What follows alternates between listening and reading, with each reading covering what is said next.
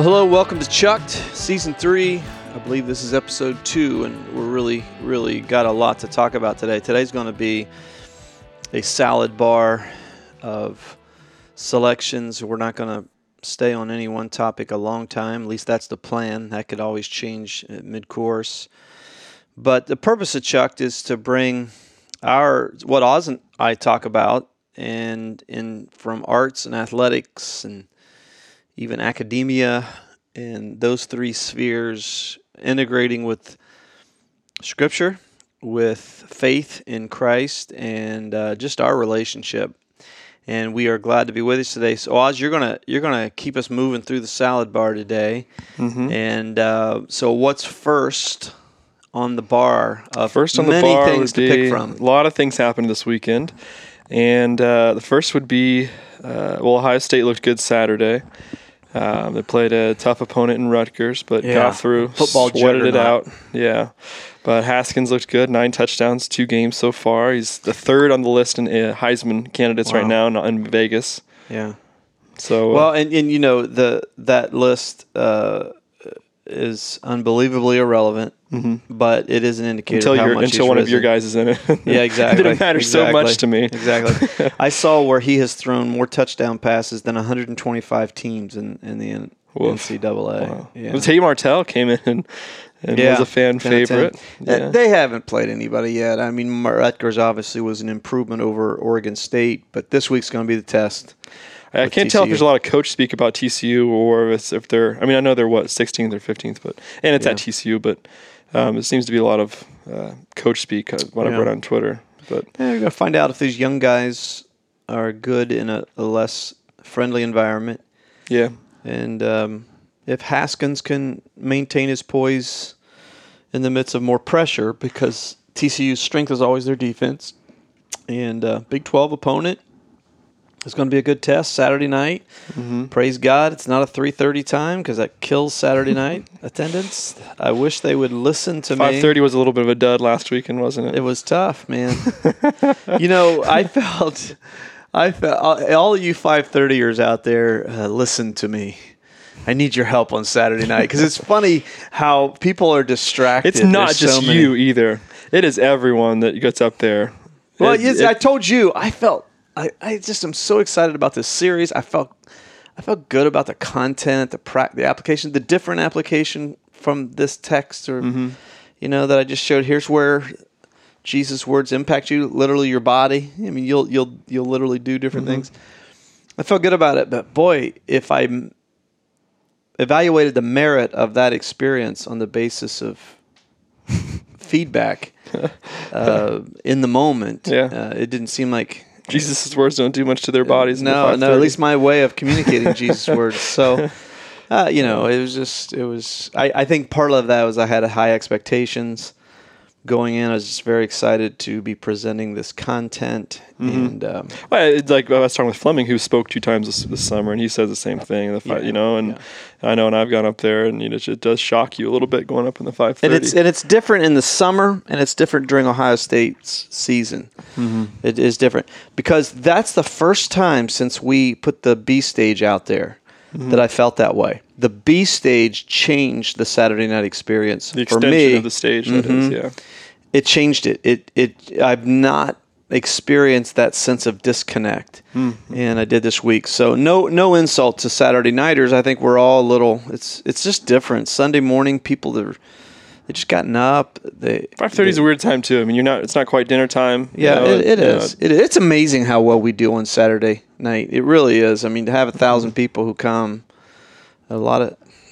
candidly, a lot of churches had to close their Saturday night around here because it just doesn't work. For us, it works. So Sunday, though. The Brownies were back on the field. Yeah. And it felt like a loss. It did, because they had such a chance to win. For those of you who don't know, they tied 21-21 with the Pittsburgh Steelers. I don't understand how. I mean, I know it's player safety, but gosh, anyone that has any microscopic level of emotional interest in that game, which is a lot of people. Those are 2 big fan bases. Let them go at it 10 more minutes, 5 more minutes. It's so awful tying. It is. It would. It would be worse losing. It would. Yeah. It would. That would have been worse. But like to you lose. said, Sunday, we watched together.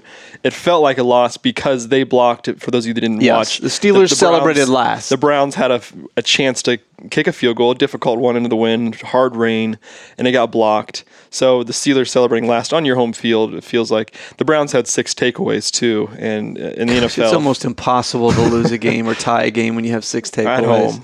At home, and it's just that was discouraging because that's not a good sign. I think after stepping away from Sunday for a little while, I think it's one game, but culturally speaking, it did look different. It did. They did fight back. They did. shouldn't have been in that game. Yeah. I mean, a lot of turnovers, but they fought back. They were down in the fourth, 2 scores, and they fought back. And so I think that's different. There's still some ineptitude there. There's still some. Well, the youth, Steelers saying, here are the things that worry me. Why could they block that field goal? Because the Browns never changed their cadence on field goal attempts. Never. Come on, are we 5th grade Wee Elks? That's just unbelievable. I remember my 8th grade team, we literally had to go on the same snap count every time because our guys would jump off sides if we changed the snap count. And then our trick was, at the end of a game, we would change the snap count. That was the big and that play. was the big play. Okay, this is not 8th grade Licking Valley. Come that's on. a bummer. It is. It's just that's the stuff that I go. But really? effort wise, they seemed like they were there. It They did. seemed like they were there. That would be a different game if this was December 16th. And Yeah. they've only won 3. Yeah. That's the test. But they looked different effort wise, and that was good. And they looked talented. Their talent made plays. Their talent is what kept them in the game. Their talent and effort. They Good. just were a little stupid. Doug LeMaurice had an article in the Plain Dealer on Monday. It was good. He said, "Hey, listen, grit did not bring them back. Talent brought them back." Yeah, Garrett and Ward. Exactly. He said it. Peppers and he just kept Schobert. doing an argument. It wasn't grit. Everybody tries hard, and more than people realize. Talent is what brought them back from a deficit. Shifting a little bit. I know you don't care as much, but I'm secondarily. I've always, because of Paul Brown, been a Bengals fan. Secondarily, I'm one of those rare people that have always liked both of them. I love the Browns. They have my heart, but I'm a Bengal fan. I want Ohio. I'm just an Ohio guy. I mean, I root for Bowling Green. I'm an Ohio guy. And boy, they look good. They were down early, and they literally looked good. Would you please switch to those uniforms? Oh, yeah. That they had. Those were looked good. sweet. Those looked good. Those White Tiger Cincinnati Zoo. Mm-hmm. Please switch to those. They have some of the worst uniforms in the league. They do. Well, they're similar to the Browns. They overdo it. Yeah. Okay. You black and orange, brown and orange need to not be overdone. Mm-hmm. And they overdo it. Last night was a perfect example of.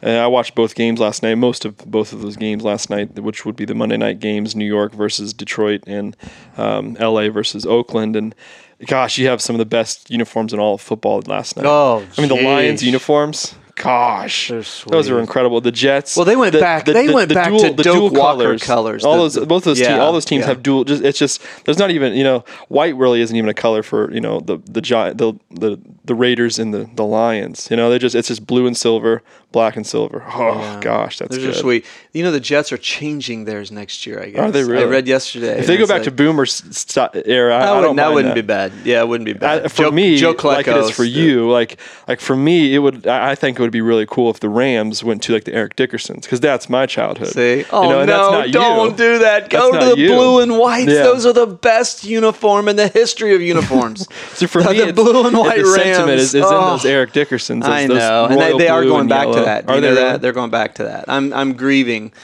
because me in our basement. I have so much Ram stuff down there. Yeah, you love those. Because I just love the Roman Gabriel, Deacon Jones, Merlin Olsen, blue and white horns. There's no better uniform in the history of uniforms than those.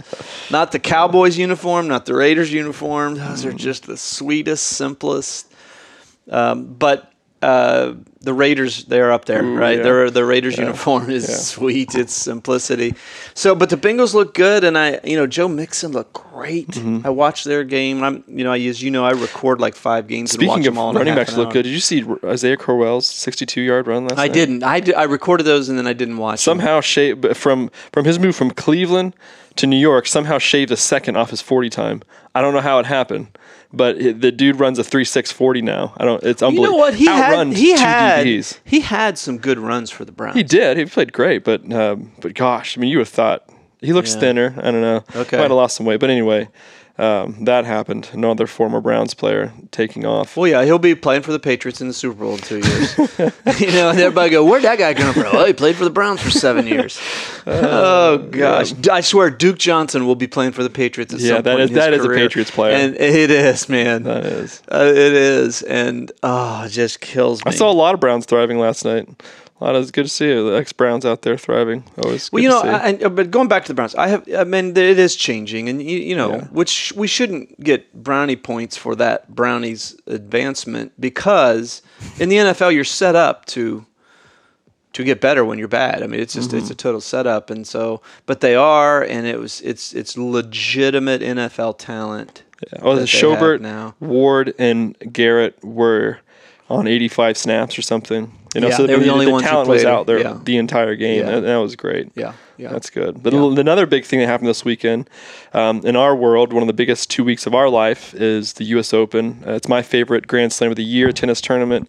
I just love it. It's kind of the end of summer for me. You and I are going to resurrect American tennis on our own. We are going to. The UST is going to say these two pastors in Dayton, Ohio, resurrected tennis. In America, it needs a resurrection for sure. Does. But because it did not, New York, it did not have a good face this weekend, American tennis. But it's the two biggest weeks of the year for me. It's the end of summer for me. Kind of summer culminates kind of in the U.S. Open. Now I'm in fall mode, but. This weekend, and for both of us, we love men's and women's tennis. I mean, like any night of the week, given week, any of my friends know I could be watching some godforsaken tournament, women's challenger tournament. For those of you who want to know today, you need to know today who the 98th ranked women's player in the world is. You need to contact Austin McMahon because he'll tell you. And he'll tell you what her weaknesses are and what her strengths are. That might be a stretch, but I do think, as I was saying the other time on the court, I think if you showed me the top just profile pictures of like the top 50 men and the top 50 women on tour with no name, I think I could name them all. I think I just point to, that's crazy. Just that so-and-so, whatever. But that's crazy. But anyway, I get just as excited to watch, the men's final between Del Potro and Djokovic as I do Osaka and Williams. For me, I'm a big Serena Williams fan. I love watching her, partly because she's American and American tennis is just pitiful. But I love dominance. I don't like underdogs very much, and she certainly is dominant and has been her whole career. She's as a playing tennis player myself. She's probably, I think, thinking through this tournament, I think she's the most fundamental athlete I've ever seen, just as far as someone who's mastered the fundamentals of their sport as much as Brady or Rogers has.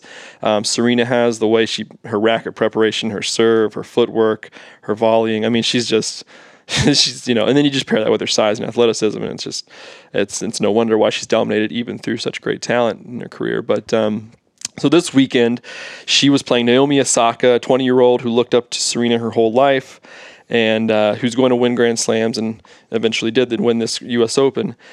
She was playing her in the women's final Saturday, and Serena was down a set, and it was 2-2 all when the Carlos Ramos, the chair umpire, called a coaching violation. You can't receive any coaching in Grand Slam tennis. Women's 1,000 events, you can receive a little bit of a coaching break, but men's you can't.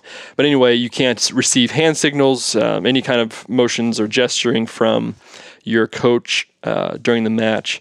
And Patrick Martoglu, for Serena Williams' coach, he did some hand motioning, and so the chair umpire called a code violation, and on Williams. Williams went off on Carlos Ramos. It didn't look very good. She thought Ramos was insinuating that she was cheating. She was not. Ramos seemed almost apologetic. Both of them did. They kind of after the first run in, they got over it. Yeah. But it wasn't as bad. Anyway, game later, Serena smashed her racket into oblivion, which is, and everyone knows that watches tennis, it's an instant code violation, court abuse. So She gets another one, which would be in your second code violation, you get a point docked from the game you're playing. Serena went off again on Ramos, this time worse, saying a lot of I statements, a lot of me statements, a lot of statements that reflect, I think, what we do when we're shamed, when we're overwhelmed. And the whole night to me kind of reflected it. When you feel ashamed of something or you feel overwhelmed, your instinct is to deflect or to justify what just happened. And there was certainly a lot of deflection, justification. She went into that she would, because she's a mother, she would never cheat. Ramos never said she cheated, but she got coaching and she smashed a racket. Anyway, the argument went on, and Serena raised her voice, continued to raise her voice, and saying it wasn't fair and it was cheating. So Ramos, with her not calming down, gave her a third code violation, which results in your third code violation, you get docked a game, which is huge when you're down a set in the Grand Slam final. And you're playing someone that is overmatched, that you're overmatched against. And so Williams lost a game and went on to lose the match. I thought something that was interesting before we talk about it a little bit. Williams said that she turned it into an ism thing and away from a sport thing and into that it was sexism and it was racism of why that happened. Had nothing to do with her yelling at the umpire or her smashing a racket. But throughout the whole tournament, interesting stats, there have been 86 code violations on men and 22 on women. And there have been 25 fines on men throughout the tournament and 10 on women. Serena Williams was fined $17,000 by the USTA, who stood by Ramos and said he followed the rules and did what he was supposed to do. What was your thoughts on the entire situation? It was ugly, right? It was really ugly. It was embarrassing. I think she was embarrassed. I think Carlos Ramos was embarrassed about the situation. I just got to decide before I answer, do I want to step into a landmine or not today? Do I feel like stepping into a landmine field? I can step in there for you. I have less to lose. Well, let me just say this. You know, the difference between you and I on that is I'm a Venus. I really like Venus. I just love her composure. She's competitive. I don't like Serena. I just don't care for her. I feel sorry for her because I think she's. I mean, I kind of feel pity for her in many ways. So I'm not objective about this. I just get tired of the drama. If that had been Venus, she would have handled that a lot differently. You know, so I look at it that way.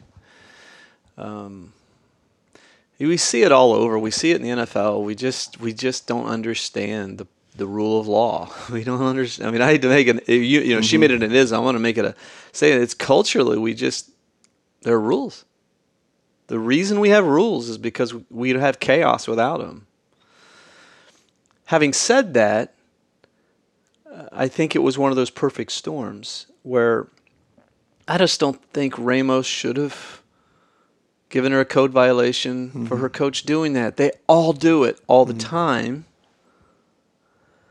And then he had to give her a code violation. A racket smash is an automatic code violation, so that's number 2. Just because he made a mistake, and he did. I believe he did make a mistake in giving her a coaching violation, code violation on that.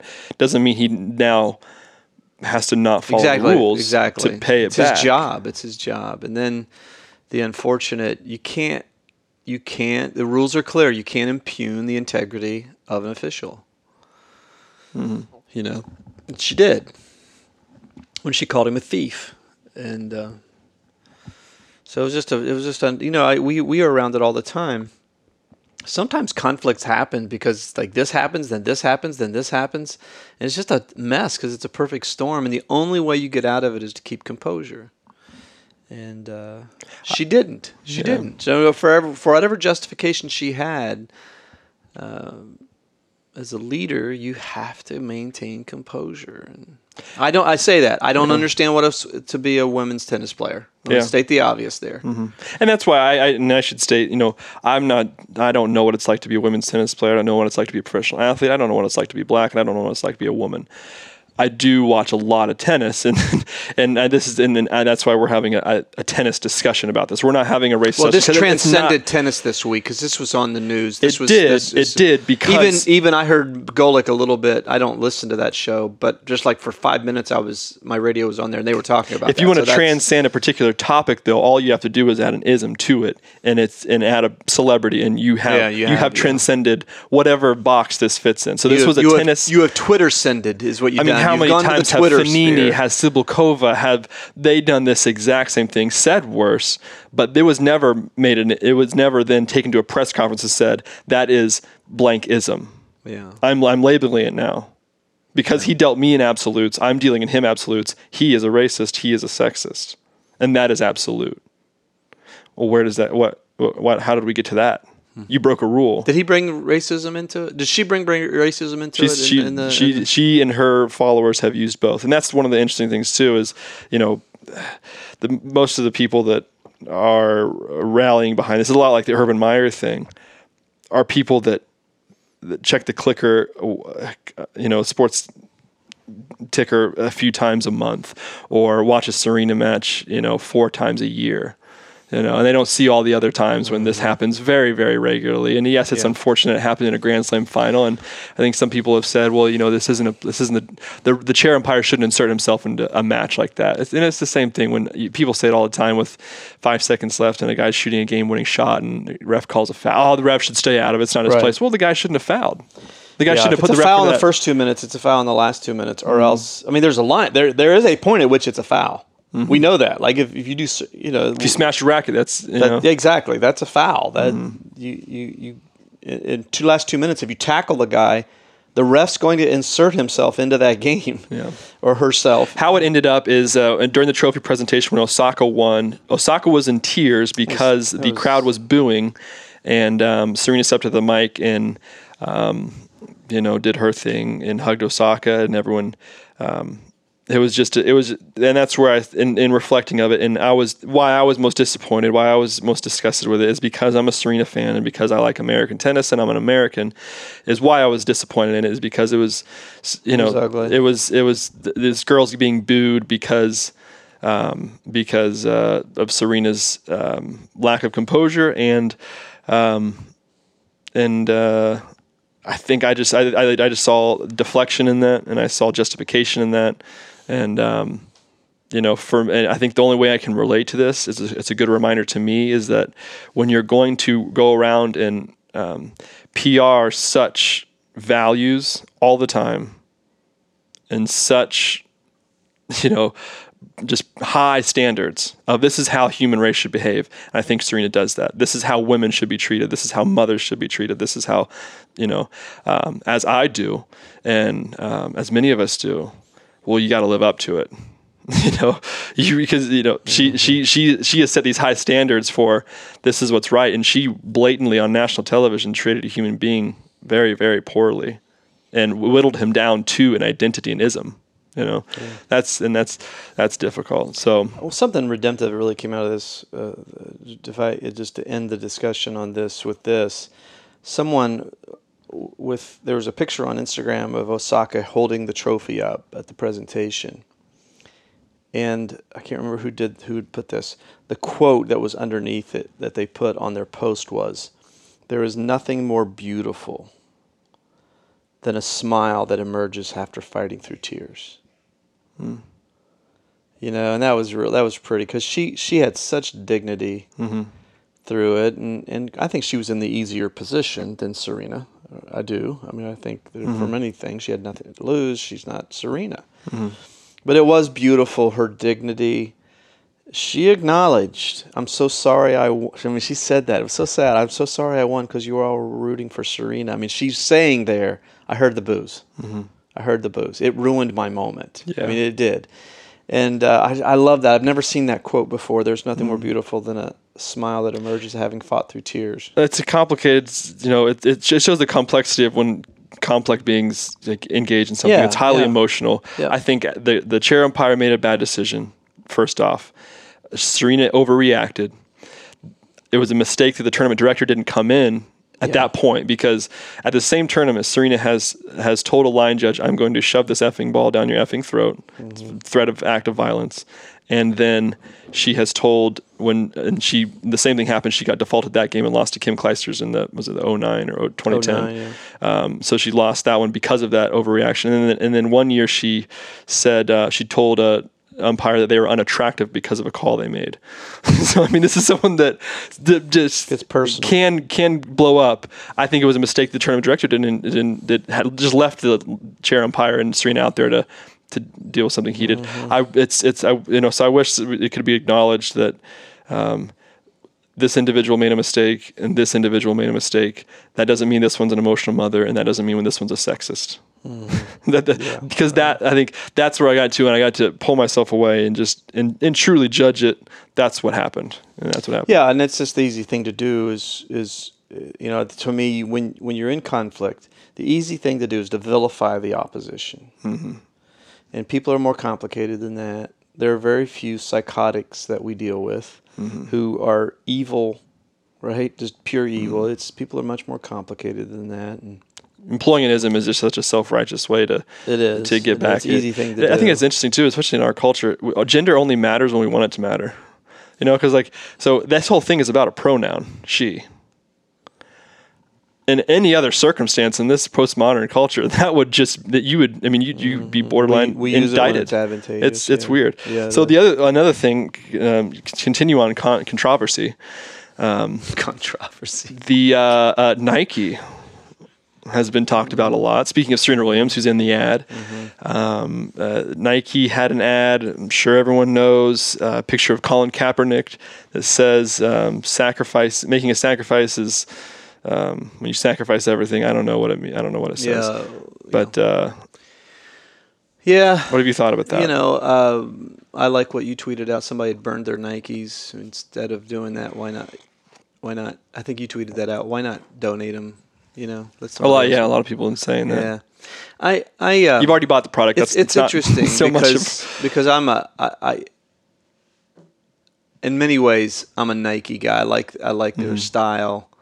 And when I read Phil Knight's book, which is one of the best business autobiographies I've ever read, maybe the best. That's like how rare it is that I read something like that twice, but it was so good.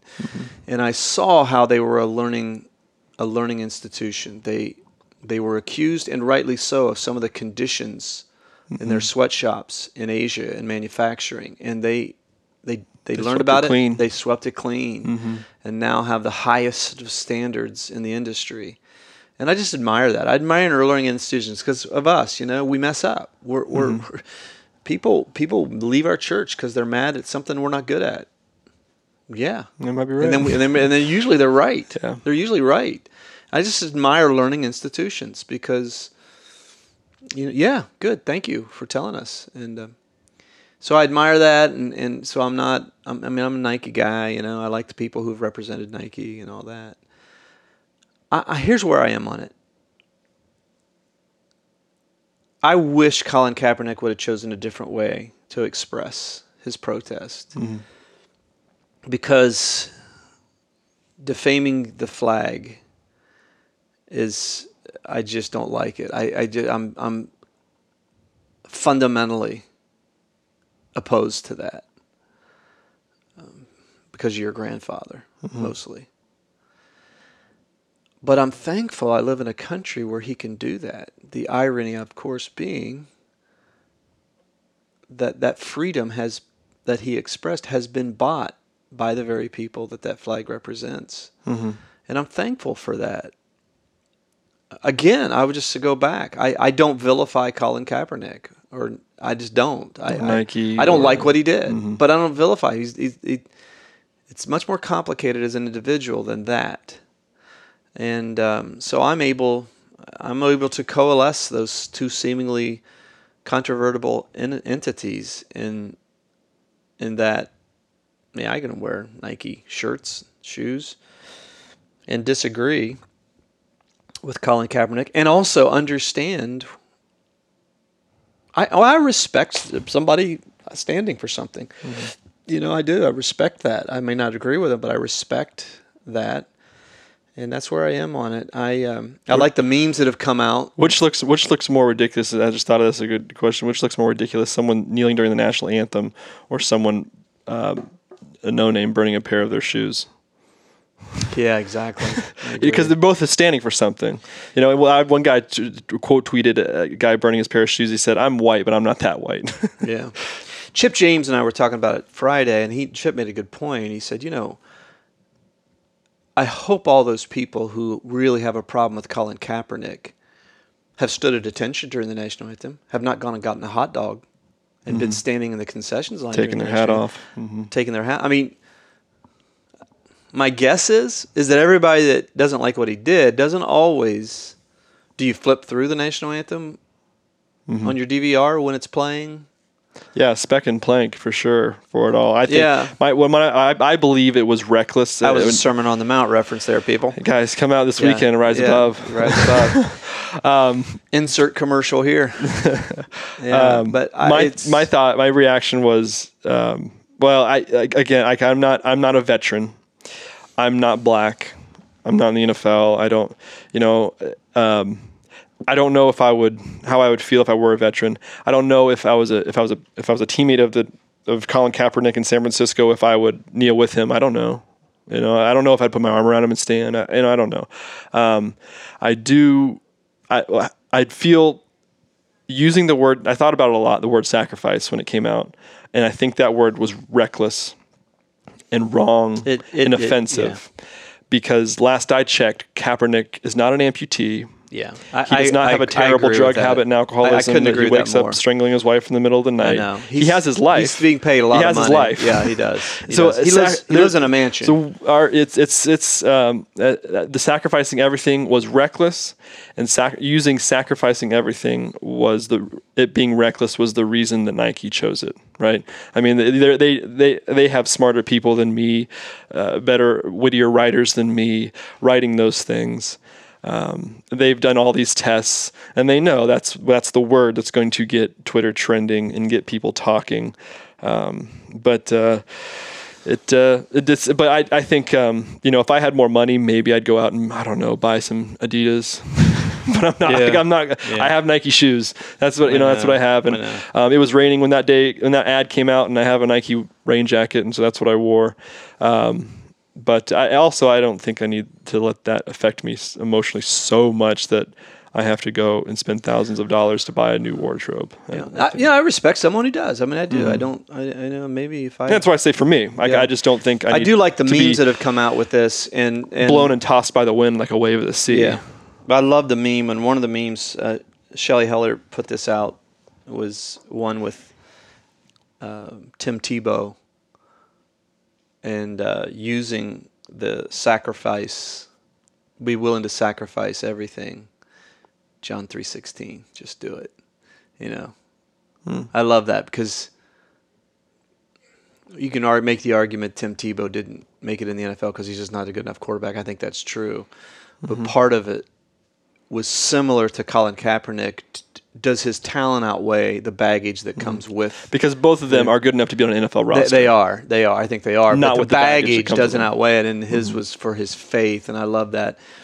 If you're not a follower of, I don't know if you've ever heard of this movie Jaws, but yesterday the Daily Jaws is this Instagram, Twitter post site that comes out of England. This guy, it was a brilliant meme, just to end on a lighter note. Picture of Chief Brody, who's just seen the shark, radio in for a bigger boat, just do it. The Alex Kittner in the ocean, get on your raft and go back out into the water, just don't do it. the no swimming hazardous area beach closed, the printing, let Polly do it. And then the last one, the shark hitting Hooper's cage, rip that cage to pieces, just do it. And then he bites you, just chew it. So anyhow, there have been some really entertaining memes come out of this. Not to make light of it. The Nick Saban one, I'm not going to do is to quit asking. That was good. Or there's been one about JR, about him, just do it even when you think you're ahead. Here's a good question. Another shameless plug. Mark 8:34, Pizza Paul and Mary happens today at noon at Sesso. Yeah.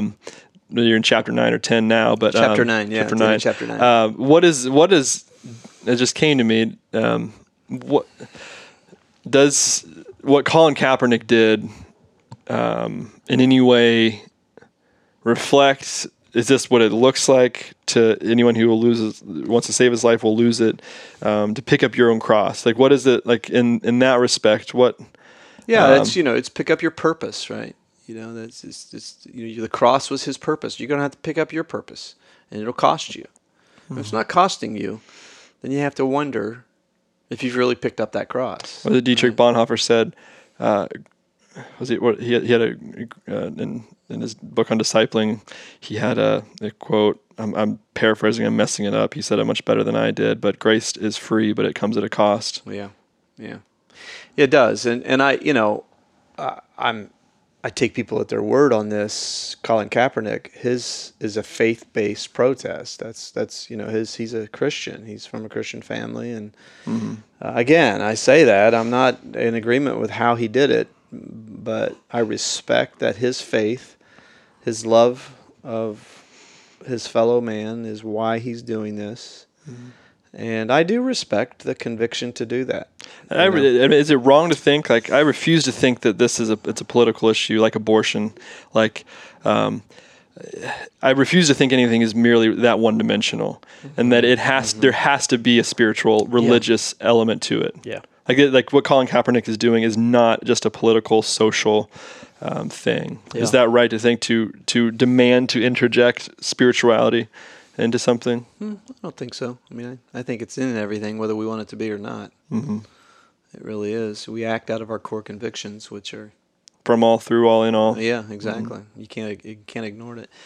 Well, we chewed on a lot of different pieces on the salad bar today, and we hope that we've given you some means to think about these issues and let you in a little bit on our relationship and how we talk about these things. Until next time on Chucked, I'm Charles Braxton. That's Austin Charles. We'll see you next time.